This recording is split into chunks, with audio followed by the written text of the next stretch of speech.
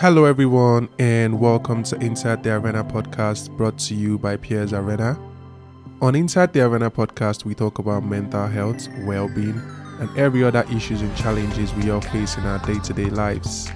And on each episode, we'll be having a guest on to talk about their own experience with these issues and, most importantly, how they are able to navigate and overcome life struggles and challenges. I am your host, Tony, and thank you very much for listening.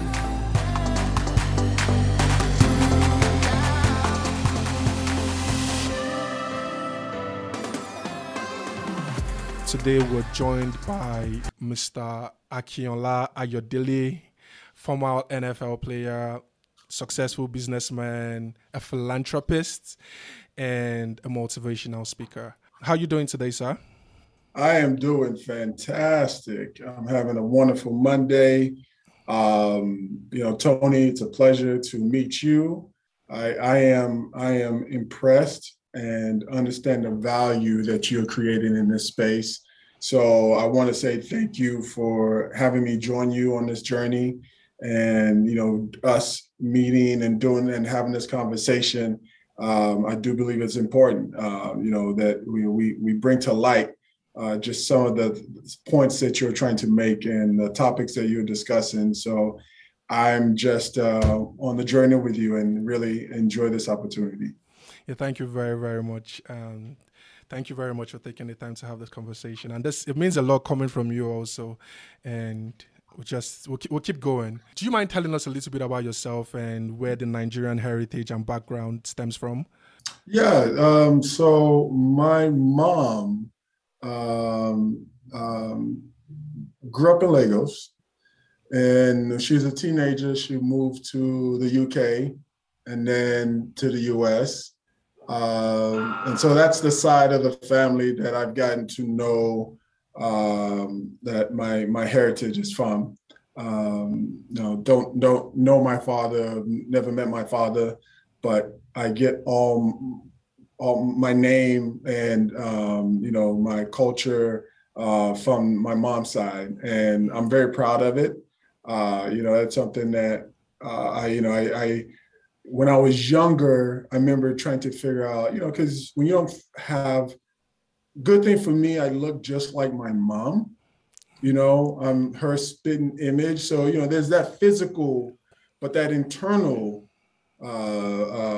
presence wasn't there. I was trying to identify, the male part of me. Okay, I look like my mom, but there's certain things that I do, certain things I say, my attributes, trying to figure out where it came from. And so, not realizing that, not really knowing what part of that. So the one thing I was able to always hold on to was that culture, that name. We started this conversation with you telling me Akinola and what it means. Knowing what the name means, I was able to go through a lot of things in life and really wearing it with a badge of honor just because I could carry my name. At least I had that. And I could carry that name, and it got me through so much in my life, being a warrior, being, a person who can conquer, who can go through things and still go through adversity and get on top. So, if not that my mom gave me a strong first name, if not that I got to grow up with her and my granddad, who knows where I would be at this point. Yeah, that's really lovely. And women are exceptionally very, very powerful. I also grew up with my mom and two sisters, and my parents got separated when I was very young. So I was practically raised by my mom, and I can relate to what you're saying when it comes to getting the strength from our mothers and it taking us very far. Unfortunately, I lost my mom last year, though, February. So without her strength, but her strength still carries me on, and it's part of the reason why I'm on this journey. I'm trying to help other people who are maybe going through the same situation and stuff. So yeah. And so how much exposure did you get to like the Nigerian culture? Like how much exposure? Not too much. Not too much. Even though, my mom cooked, she cooked all the Nigerian dishes. Mm-hmm. And so, which was our daily meal every day. Yeah. But we didn't grow up. We moved around a lot growing up. Different city, different, apartment complexes. So we weren't around a lot. I really didn't get to know a lot of my relatives, not until late in life. So not too much, I would say. Okay. And what was the meals that she prepared at home? Oh, so my Okay. favorite, all Your right, when favorite. she wanted to be really nice and take care of me, was the ogbono soup. Oh, nice. Nice. Yes, that was it for me. But the staple is the rice and stew. That was every day. But when she wanted to, do it up a little bit, the jollof rice is always there on the holidays. You know, Yeah. um, the goosey soup. Yeah. So it was always some type of stew. And then my nickname I remember one time, and I didn't know why, but they would call me Dodo. And I didn't know what it was, but come to find out, when I was really young, I loved plantains.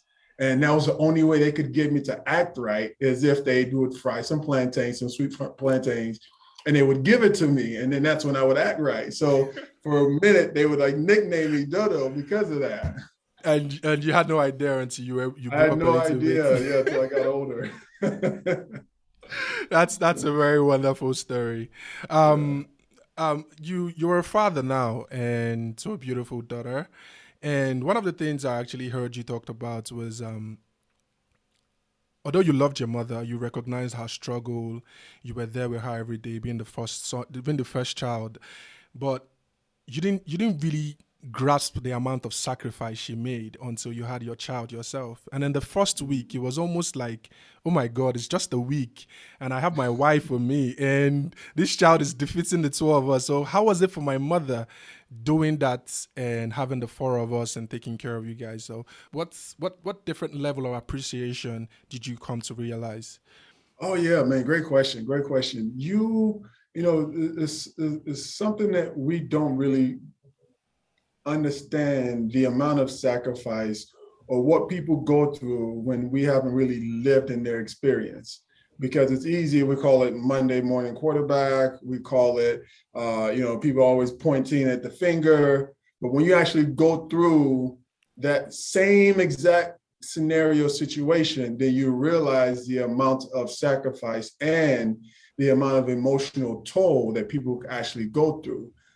So yeah, when my daughter was born, she was a pandemic baby, by the way. So in that span, we really didn't have any help. We really didn't. We couldn't even at the hospital. My wife gave birth with a mask on and having a push. So that alone could be traumatic. And then having to come home and not get that external support and that a family that would be there to help you and teach you how to put the diaper on and change and wipe up and even do the shift where maybe one person takes, 3 hours, the other person takes another 3. No, we were all on our own and isolated from family and friends.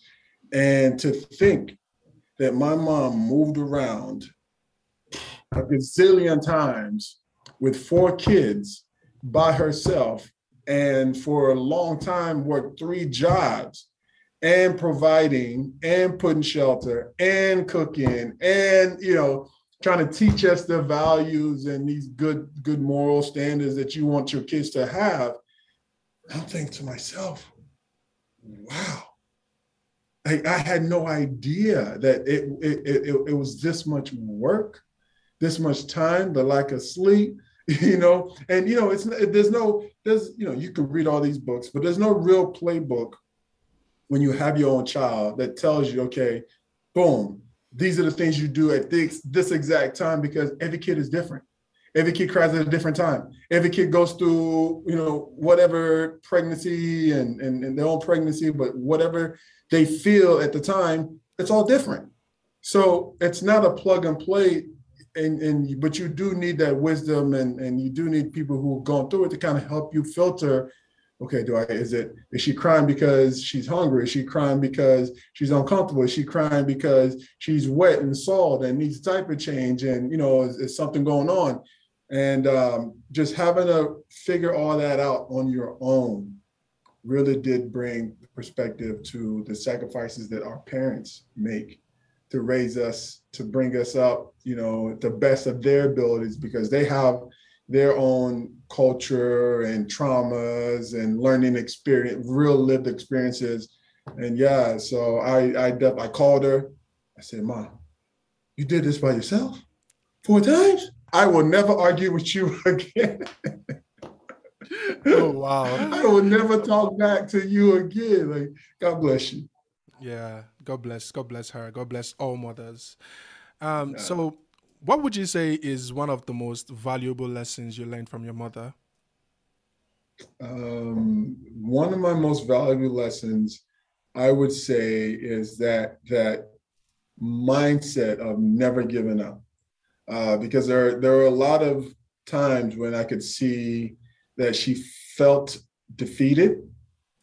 She had put in a lot of time, and she was balancing 3 jobs, and she also was a mother of 4 kids, 3 boys. Having 3 rambunctious boys with high energy and always into something, and a daughter at that too, and my sister. So it was 4 of us total. But her mindset was, okay, there has to be more, and I'm not going to just quit now. And seeing her have that mindset, and naturally not forcing it on us and not always telling us, but watching her lead by example, really gave me an understanding that it's not what you say, it's what you do. Kids, my daughter right now, I can tell her, don't do this or do this and do that. But what she's really going to do is what I do on a daily basis. My consistency to be around as her father, my consistency to guide her through the many things that she should do and don't do, whether it's, okay, how we put on clothes, how we read our alphabets, how we play, how I talk to her mother. All these things are what she's going to emulate, not because I tell her to do it, but because I show her how to do it. And it's all about modeling. And what I watched my mom do, for such a long time, since I can remember, have a picture of mom, is she was the best model, the best role model that any child could have had. And you being raised by your mother, you can definitely relate to that, because your strength, your curiosity, and your ability wanting to continue to educate yourself and then give back that knowledge to the world, I'm sure had to stem from what your mom had put inside you by her actions. Absolutely. Absolutely. Yeah, that's true. She was an amazing woman. She was. Yeah. Yeah. So football, how did that all start for you? Did you always wanted to be a football player? No, I just wanted to go to college, get an education, get a good job, and take care of my mom and my siblings. That's really all what it stemmed from. And in ninth grade, I read a Sports Illustrated article that talked about how colleges gave high school seniors scholarships, and they would pay for your entire education. They would pay for your entire housing while you're in college. They would pay for your books, and they would give you food, free food, unlimited sources of food. I said, I get food? All the food I want? Oh, this is it. This is my Yeah. ticket. So in the ninth grade, I just went to the coach and said, okay, I'm going to play football. I want to play football. And that's where it started. Wow. And you took that drive. So when did you start taking it all serious? When did it become like a serious thing for you? The first day, I wanted the scholarship. I wanted to go to college. I just knew that if I could elevate my knowledge and get a good degree, and it would give me an opportunity to get recruited and get a good job. That's all I wanted, to get a good job, right? That was the end goal. I didn't know what the job was going to look like. I had some interest in certain fields, but I didn't know what exactly it would look like. But I just knew if I could get into college and get into higher education, I give myself an opportunity to get that good job. And so I took it seriously from day one. From day one. When I tell you, Tony, I went to practice, I sucked. I was terrible. They made fun of me. They called me, they even nicknamed me Stone Hands because they said when they throw the ball at my hands, it bounced off like a stone, like a rock. You know, that was my nickname for such a long time. And I knew that the only way that I could circumvent and catch up and speed to where I could be good just like them or even better was I had to dedicate my time, my energy, and give myself to being the best, right? So after that, I mean, I asked my uncle and my mom, you know, if they would drop me off at school at 6 a.m. before the janitors got there. There were so many times where majority of the times I got there before they even opened the school, just so that I could work out and I could run, I could practice on the jug machine and catch the ball before all my teammates and some of the students got there, you know? And I would talk to the head coach and I said, Coach, you know, you can give me the keys to the locker room so that I could work out. And because he trusted the type of kid that I was, he either would give me the key to go in the locker room and open it before everybody got there, or he would get there at the same time so he could open it up for me. You know, so I took it seriously from day one. Wow. So when did the league become like something that was going to be a reality for you? Good question. So I was a sophomore in college playing at Purdue. I believe my first 2 or 3 college games at Purdue, I had like 2 sacks, 1 sack. And so all of a sudden I was getting all this recognition from all the college sports magazines and ESPN. And then an NFL scout walked in because they were looking at our quarterback, Drew Brees, who played for New Orleans Saints, a future Hall of Famer. And they were looking at him and looking at some other players. And they said, the scout told my coach he wanted to talk to me. And so my coach called me in and the scout was like, hey, I like your game. Keep it up. You might find yourself in the NFL. And prior to that, I never even thought about playing the NFL. I still just wanted to give my best to playing football at college level, get this degree, and let's go get this 9 to 5. And just that one spark by the scouts telling you it's a possibility, then you took it seriously. Yeah, it inspired something in me to see that somebody saw something that I didn't see in myself. And sometimes it takes that, you know, sometimes it takes, a mentor, a friend, a coworker that sees something that you may have overlooked in yourself that really takes you and sets your mind to another level. And for me, it was in that moment that then the dreams of possibly playing the NFL started coming to fruition. So I got a car my junior year, late my junior year. And I would drive home from West Lafayette, Indiana to Dallas, Texas, where I lived. And it's a 15-and-a-half-hour drive. Wow. And I would do it at midnight. I would always leave at midnight. And, I would always do it at midnight. I would have to work a little bit, make some money so I can get enough gas to pay for gas and money to get some food on the road. But what I would always do was, what kept me up was sunflower seeds, lemonade. Those were the 2 things I would eat. I wouldn't buy any because I had a limited amount of money. But what really kept me up for 15, I would drive straight through the night. I wouldn't stop. I would only stop to get gas. I wouldn't stop to get in a hotel, sleep, pull on the side of the road and sleep. What kept me up, and why this is what I'm telling you the story, was that conversation that I had with that scout telling me that there was a chance that I could play in the National Football League.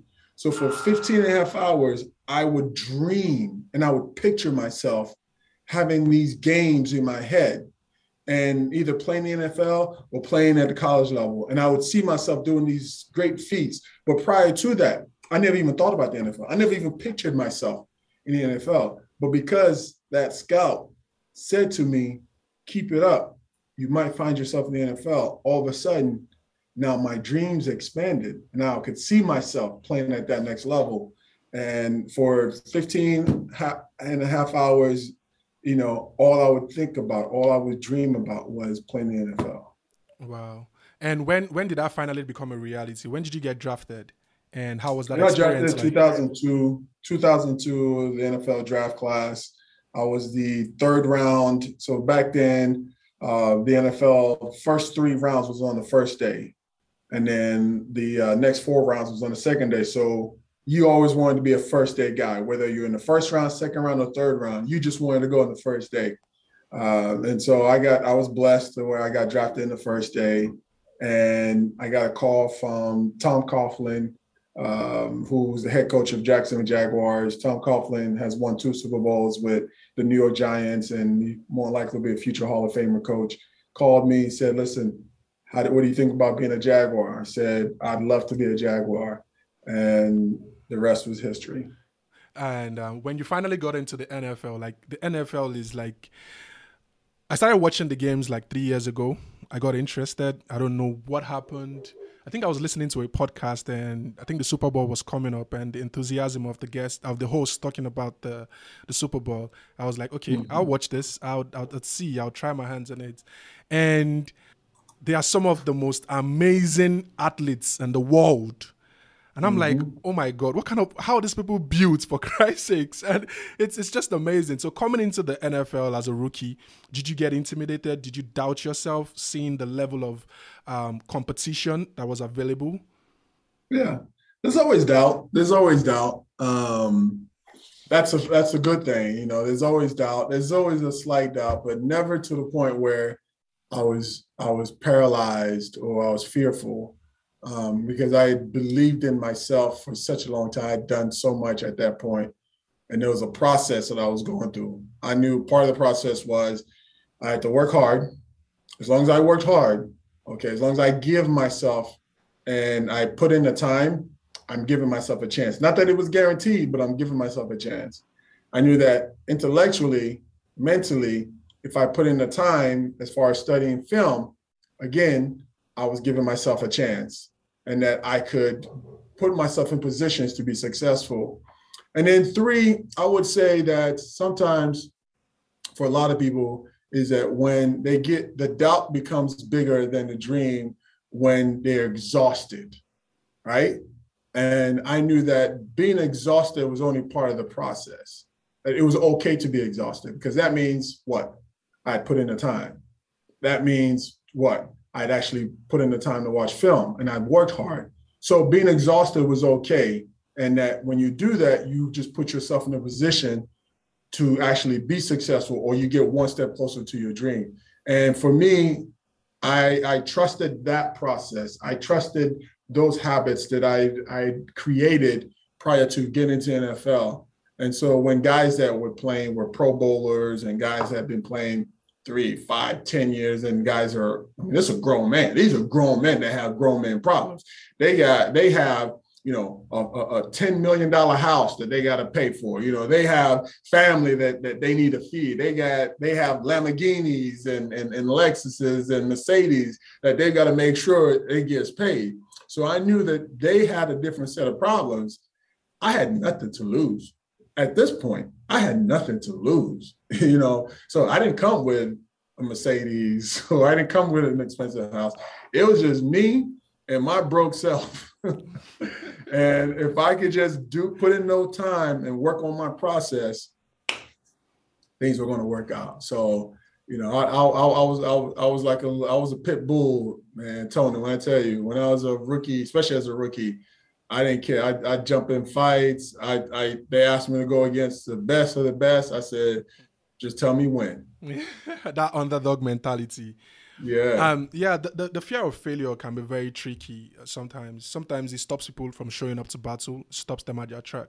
Or sometimes it's almost like a fuel for some other people to get themselves going. I don't want to fail. Mm-hmm. I don't want to find myself in this place. So that simply means I have to put in more work, like you rightly said. So just in that same mentality, do you really think someone has to suffer from setbacks in order to be successful? Do you think that's a factor? Absolutely. Absolutely.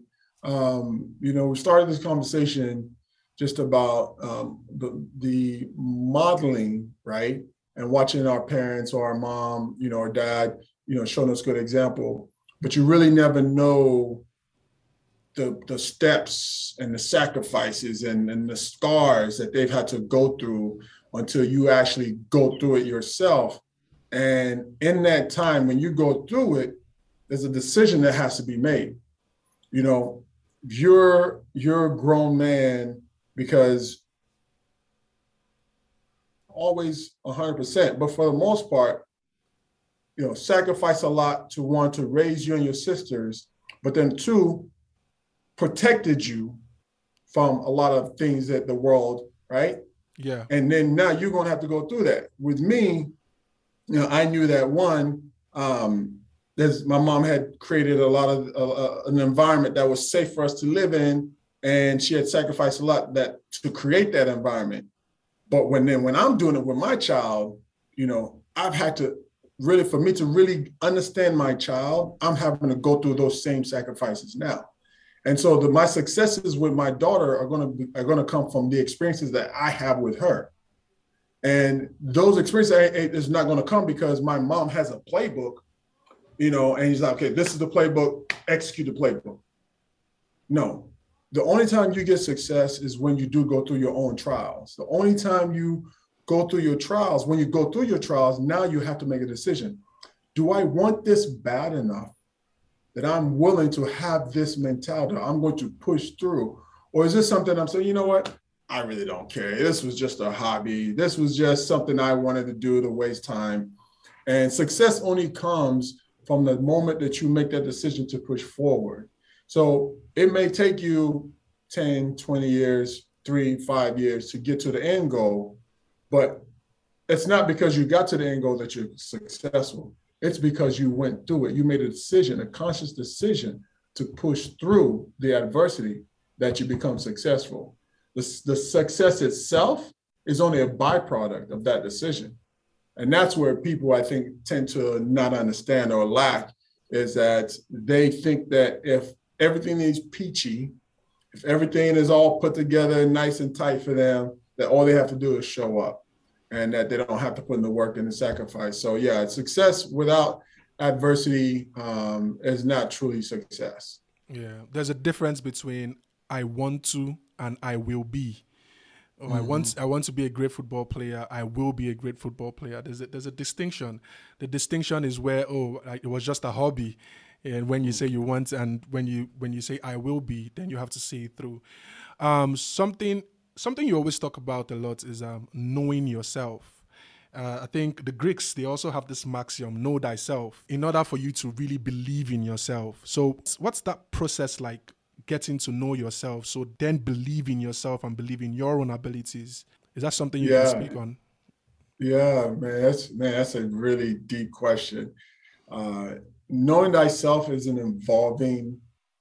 involves on a daily basis. Trusting yourself is something that is a part of you that you've gone through over time. And when you can mesh the two, it gives you that confidence to go through things in life and know that you're able to really balance or overcome.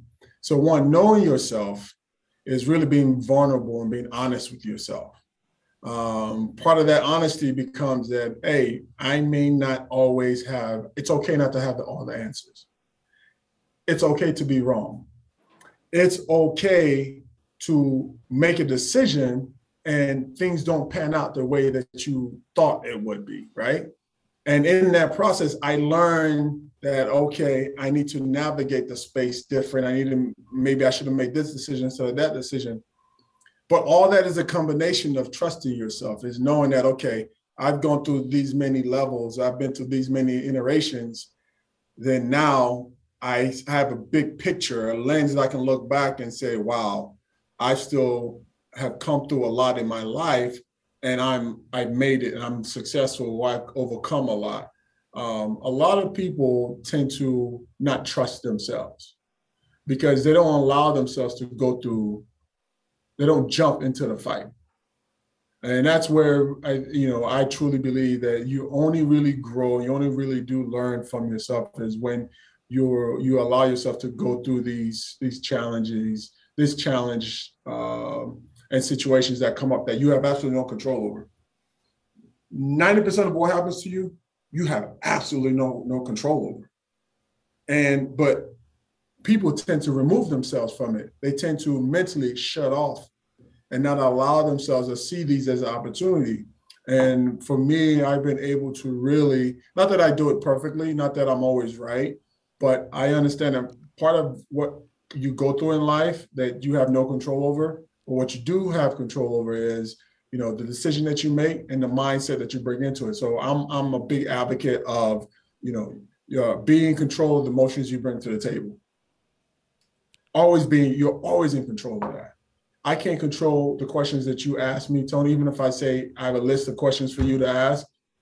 Whether you choose to ask or not, that's a choice you're going to make. And I cannot make you ask those questions. But I can control how I answer the questions that you ask me. And I can control how my emotions are in the time space that we're using right now to ask those questions. So I always believe that when you go through that and you allow yourself to experience these things, that then you tend to have that control of self because you trust yourself.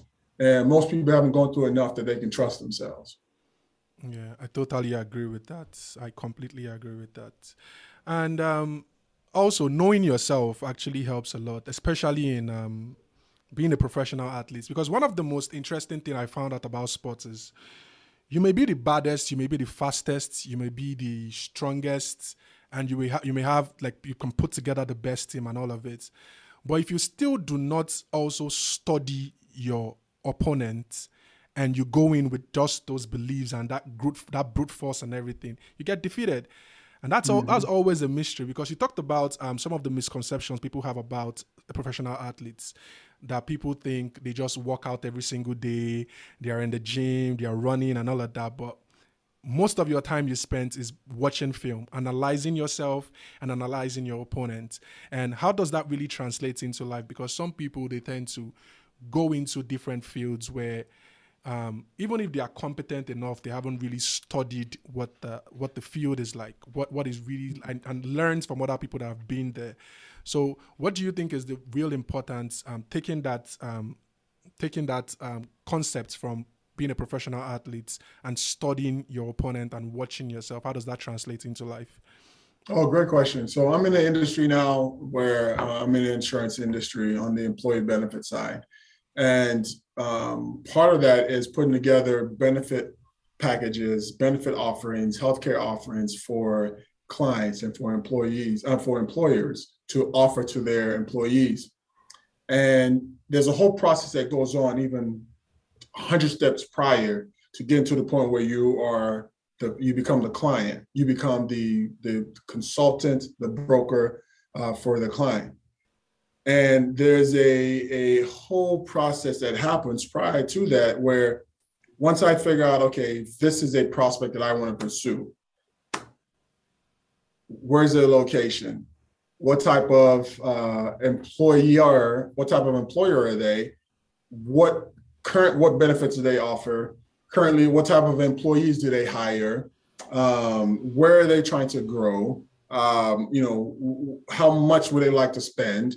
There's a whole litany of questions that I have to figure out prior to even engaging them, right? If I just thought about, I have a great product, and my product, it doesn't matter what industry you put it in, it's going to be the best. It's going to crush whatever you're having right now. Sometimes my product doesn't fit into the space that I'm trying to go in. Sometimes my product might not be best suited for this employer because he might be in a space where it's completely out of my realm. And there are tools that I have that doesn't fit into his industry.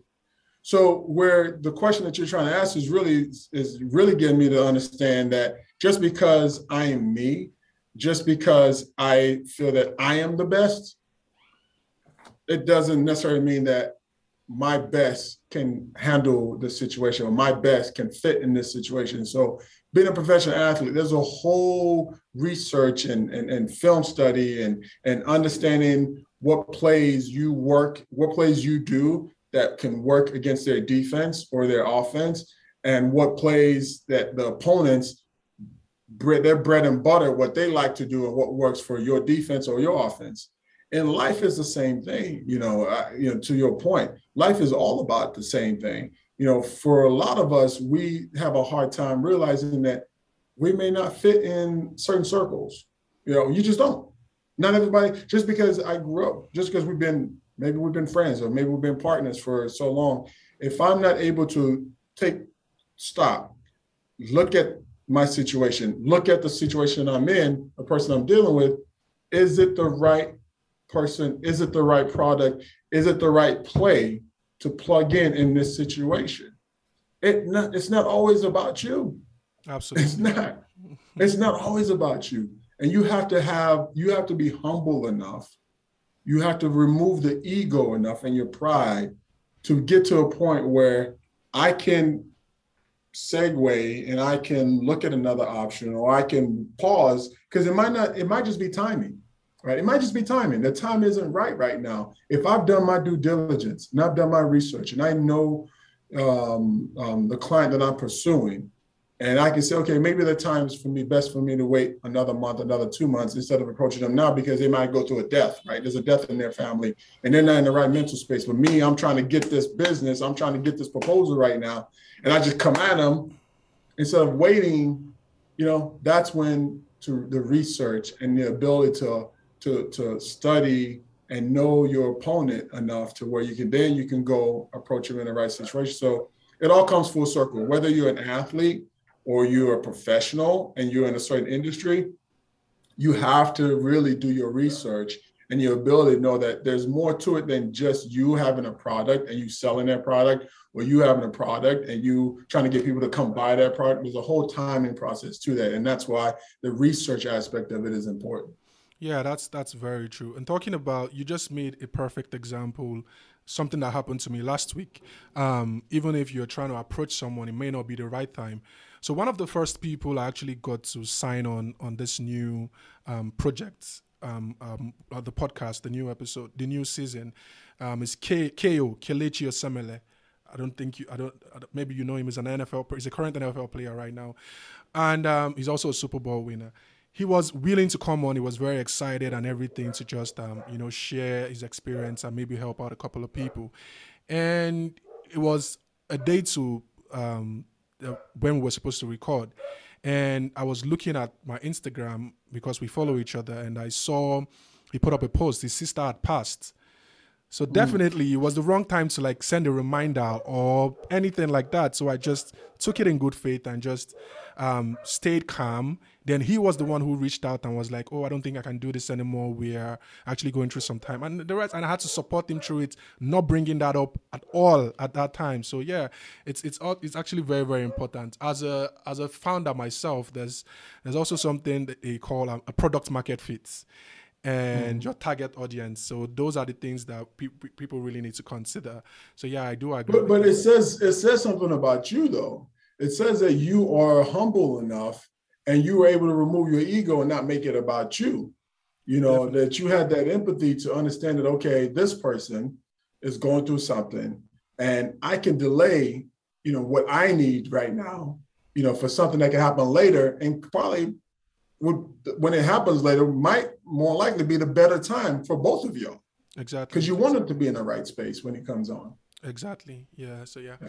So, one of the things I also see is kind of promoted in my own generation today is you don't need anybody. You can do it by yourself. You can't trust this or whatever. This is something that is being it's romanticized, you can't trust people or whatever the case is.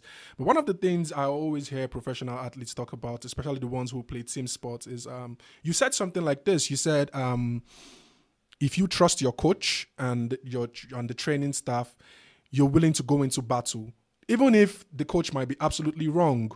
But you trust that person, so you're willing to go into battle with them and do what they ask of you and the rest of it. And I always hear professional athletes talk about the locker room has to be right. Everything has to come together. Everyone has to lock in order for success to be achieved on the field. So taking that mentality, what is the message that we should be passing across to people instead? By speaking about humility, like you said, it's very, very important to understand that you can't do it alone. Yeah, no, man, I'm glad you asked this. This is my journey now. Where I am in life is to get people to really understand the importance of African proverb. It says, you want to go fast, go alone. You want to go far, go with others. Some people think that success, when people make it to be what you want to put in quotation marks, successful, or your success, nobody gets there alone. Nobody. Team. I'm a huge proponent on team. The more we can collaborate, we don't have to try to reinvent the wheel. We're not working in silos and trying to solve one problem versus having many thoughts and many ideas come together and solving this one problem. We get there faster. But when you have multiple people having different goals or different passions, that's when the friction comes in. The more I give of myself to others, the more I help other people, possibly reach their goals, I'm going to be blessed from that. Absolutely. Let's specifically talk about, where you are. There is a culture, not the culture that you started or, your generation or my generation, but it's a culture that has passed through over time that has not yet shifted, of trying to protect intellectual knowledge, of trying to protect the roadmap and the blueprint of success. And it's not until when you can get a mindset where let's open it up, where now you're going to start seeing more people in that pool of success. You're going to start seeing more people who have the mindset of not give me mentality, but more so, let me help you. And the more that those can help each other, the more you're going to see more rise in the economics, in the mindset, in the health. Yeah, I totally agree. Yeah, that's the truth. And that's the right attitude to winning. We have to come together to actually pull it off. So what's life been like after football? What has life been like? Most NFL players don't get to retire on their own accord. Usually the rug is pulled from underneath them. It's not what they want to do. I was fortunate to where, I had to reach a lot of my goals. They didn't want to pay me the same amount anymore. So I said, you know what, I can walk away. I'm okay to walking away. And part of walking away, I had to be real with myself. I knew that I can't just sit on my butt for the rest of my life. There's a lot of life to live. And, what am I going to do with that? The difference between me playing, a decade in the NFL and the people that I went to college with, the regular students, and them going into the workforce, there's a 10-year gap where they had real world experience and I didn't, because I was let's be truthful, right? I was in a bubble. Playing professional sports, you are in a bubble. Everything around you is controlled. The people that you are exposed to, the way you work, the way you go to work, and the lifestyle that's created around that. It's a bubble. Let's just be real. I knew that for me to go into the real world, there's a whole nother level of living that I'm going to have to understand. And for me to cut out the time was go through some type of education. And I went back to school. Just to try to get some understanding. That was, I went back and got my master's in business administration, focused on some finance. And I wanted to understand if I was to choose to go into investing, if I was choosing to go into financial management, that I could see some and have a roadmap to getting in there. And so I did that. And it was, one of the best decisions I made. Worked for Princeton Advisory with some business partners, and we started our own wealth management private equity group called Eagle Rock Wealth Management. And it's been a great journey so far professionally. And then I segued from that recently last year during the pandemic, where I was asked to come work for an insurance company, and I accepted that position too. And so, to be able to go from the label of, oh, you're just a jock or you're just an athlete, and to say that, no, I'm not just a jock or just an athlete, that I'm more than that. One, gives me a lot of confidence, and two, I'm really feel that I am showing other athletes that you're more than just the sport that you play.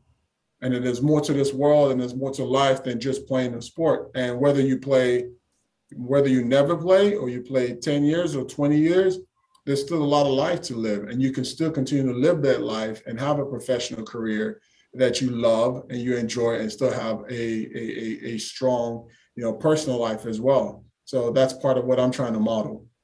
Yeah, that's beautiful. That's something LeBron James also preaches, more than an athlete. That's very true. Um, so what advice do you have for young people? My number one advice, generally, because most people want the dream, but they don't want to work for the dream. And that, I like to really want them to understand that nothing comes easy. Nothing is going to be given to them. Nobody's going to feel sorry for them. And that it is okay to sweat. It is okay to be an outlier. And what I mean by outlier, I made a lot of sacrifices. And, I was willing to get up at 4:00 in the morning and 4:30 in the morning and 5:00 in the morning, just so that I can give myself more time to practice, to work out, to, watch film, to work on the mindset. And, I did that, and I did it consistently. So it's one thing to want the dream, and it's another thing to go actually work for the dream. Then it's another thing to put in the time when you're trying to do it, but more importantly, to do it consistently. And when I say time, is to do it consistently. You want the dream, you work for the dream, and you consistently do that. And when they can put those three things together, then that's when the reality or the dream becomes a reality. So that would probably be my one advice, is to make sure that you're willing to dream big, you're willing to pursue the dream, and you're willing to do it consistently by putting in the time to work for the dream. Yeah, that's very good. Thank you very much. I hope someone really picks that and runs with it. And it's a model, Tony. It's a model that works across every single field. There's no industry, there's no success story. I don't care if you want to be an artist. I don't care if you want to be a soccer player. I don't care if you want to be an engineer. I don't care if you want to be a teacher, a doctor. There is no industry that process does not work. It works across the board. They just have to be willing to do it. Yeah, I agree. I totally agree with that. It's walk, walk, walk. Like sometimes my friends, they ask me, "Oh, what are you doing?" I said, "I'm walking." And so they ask me like 2 days later, "What's your day going to be like?" I said, "I'm walking." And so, and sometimes it's like, is that all you do, or that's all you say? Like, yeah, that's all at this particular point in my life. That's all I'm doing. I'm just walking. It doesn't matter what it is. I'm just putting in the work because I have a goal for myself, and I'm willing to make that sacrifice to get there. I really am. So yeah, it's it's the mindset, it's the mentality. So yeah, the Dream Builders Foundation. Can you tell us about that? That's your foundation, right? Yeah.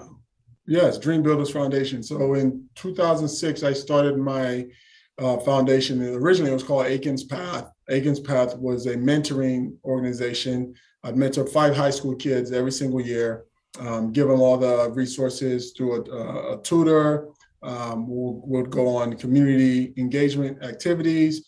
And then I would always take a trip with their family to something new, or expose them to something new. And during that time, for about good 3-4 years, and even prior, I noticed that a lot of other athletes around me wanted to also give back to the community and wanted to focus on kids, but really either didn't know how or had the wrong people managing their foundation. And so I wanted to merge both passions. I wanted to merge my passion for kids and youth and my passion to see my peers have success. And that's when Dream Builders came about. And Dream Builders still does the same thing. It focuses on education, extracurricular activities, and nutrition, but we find professional athletes, as we call captains, in the cities that they play in, to be the champions for the programs and the initiatives. Right now, we're in over 32 NFL cities across the country. We have numerous corporate sponsors and regional corporate sponsors across the country. And we also partner with local foundations, so grassroots foundations. These initiatives are currently being the programs are running in. So for me, the fact that I've been retired now, going on 10 years, and we still have a foundation that's still seeing a lot of success by being impactful in the communities and still helping out children and kids, to me means a lot. Over the last 7 years alone, we've raised and donated over $4 million back into the community. Wow. So that's something that, we know that we're making a difference. That's something that you should be very, very proud of. And it's good work. It's great work. So before we go, what are you most proud of out of all your accomplishments so far in life? Man, that's a good one. That's a really good one. Thinking off the top, I would say that what I'm most proud of is, my journey so far and where I am in my personal life. When I was playing professionally, I was very intentional about not dating seriously. And I waited. I said, you know what, I'm going to wait. And I waited, and, I found my wife, who has been my rock, my best friend. And the fact that through my wife, now I have this beautiful daughter, 19 months, and to see how that has come to fold, because I made this sacrifice, 15 or however many years ago, or 17 years ago, 18 years ago, of not really taking or dating seriously, and to be with this person I am now, and for them to give me this wonderful child, the seed, a blessing, that I am proud that God gave me that patience and that wisdom, and that He put me in the right place to where, I am where I am now in life. Yeah, congratulations. That's very inspiring. So it's very important to wait. Good things actually take time. So have you ever visited Nigeria or Africa? I have. I've been to 7 countries in Africa. I've been to Morocco, Nigeria, Ghana, South Africa, Zambia, and Egypt. Oh, wow. Six countries, yeah. Oh, wow. Africa, yeah. What was the experience like when you visited Nigeria, and at what point in your life did you do that? Oh, it was amazing. It was amazing. I've been twice, actually. I've been twice to Nigeria. Oh, wow. Yeah. I've been twice to Nigeria. And I actually tried to do some business in Nigeria. It wasn't good. Okay. I'm sorry. That's for a different episode. We're going to come back to that one. That's a different episode. Yeah. But seeing my roots, seeing where my mom came from, how she was born in, how she was raised, going out to the village, the food, the people, and then like my heritage, right? So come to find out, so my mom, quick story, my mom used to sign her name, Princess Jessica. Okay. And my brothers and I would make fun of, like, Mom, come on, nobody wants to, don't put Princess in front of you, man. Nobody wants to see that. Like, you're embarrassing us. I know, we got some African and Nigerian in us. Doesn't mean everybody is royalty, right? Like, Mom, stop. And come to find out, Mom is royalty. Like, my granddad was supposed to be king in, I believe, Orwell, like a village in Orwell. And he chose to go to the military and become a doctor in the military. So his brother took over. But because of the lineage, rightfully so, she's a princess. And, exactly. So it was just realizing. So when I went and I came back, I told my brothers and my sister, I was like, yo, we got royalty blood. Like, Mom was right. Did you visit with her at that time? Huh? Was she with you? Did you visit with her at that time? Yeah. She was with me. Yeah. Yeah. wow. So so her thing is like, I told y'all, I told you guys. You didn't believe me. I told you guys. I was like, yeah, mom's right. So one of my nicknames to my daughter is Princess. Oh wow. Oh wow. Yeah. Yeah, she's Yeah. royalty. There's an Yeah. extension. It's She's royalty. extension. Well, thank you very, Exactly. very much. This conversation is gold. Very, very practical conversation we had, and very, very useful conversation. I really, really appreciate you taking the time. So, any final thoughts? Is there something you'd like to leave us with? Yeah. Yeah. I think one of the conversations we've had is really why we're here today. The purpose of this platform, this channel, is really to help to encourage people, to encourage all listeners, wherever you're located. So really, it's about believing in themselves. It's about the ability that they have mentally to go through things and to overcome new challenges. And the mental health part of it is important. Before you can do it, you have to be able to think it. Where our subconscious, in the sense of how our body and how we operate, is our mind has already thought about whether we're aware of it or not. If I'm going to write an A, I've practiced enough A's that once I grab this pen that's in my hand, my mind already knows what an A looks like. So, and it's already written it enough times. And before we can do it, we have to be able to think it. So to be on a channel like this is really helping us how to think and helping us how to believe in ourselves. So I encourage you to continue doing what you're doing. I love it. I love that you are being a change agent in culture, and a change agent in the podcast space. So I encourage you to just continue doing what you're doing, knowing that you're making a difference. Whether it's one person that hears this talking, and they get fruit from it, it makes all the difference. You're a success story. Yeah, thank you very much. I really, really appreciate that. We're not giving up. We'll keep going. There's a whole team behind this initiative, and everyone is locked in. Everyone is locked in. So, so yeah, we'll keep going. And thank you very much. I really hope we get to have more interesting conversations in the future. And thank you very much, and do enjoy the rest of your day. You too, buddy. Thank you. Thank you very much for listening to this conversation. To support this podcast, please like, share, leave a comment or a review, and follow us on Instagram and Twitter at peers_arena. Thank you once more.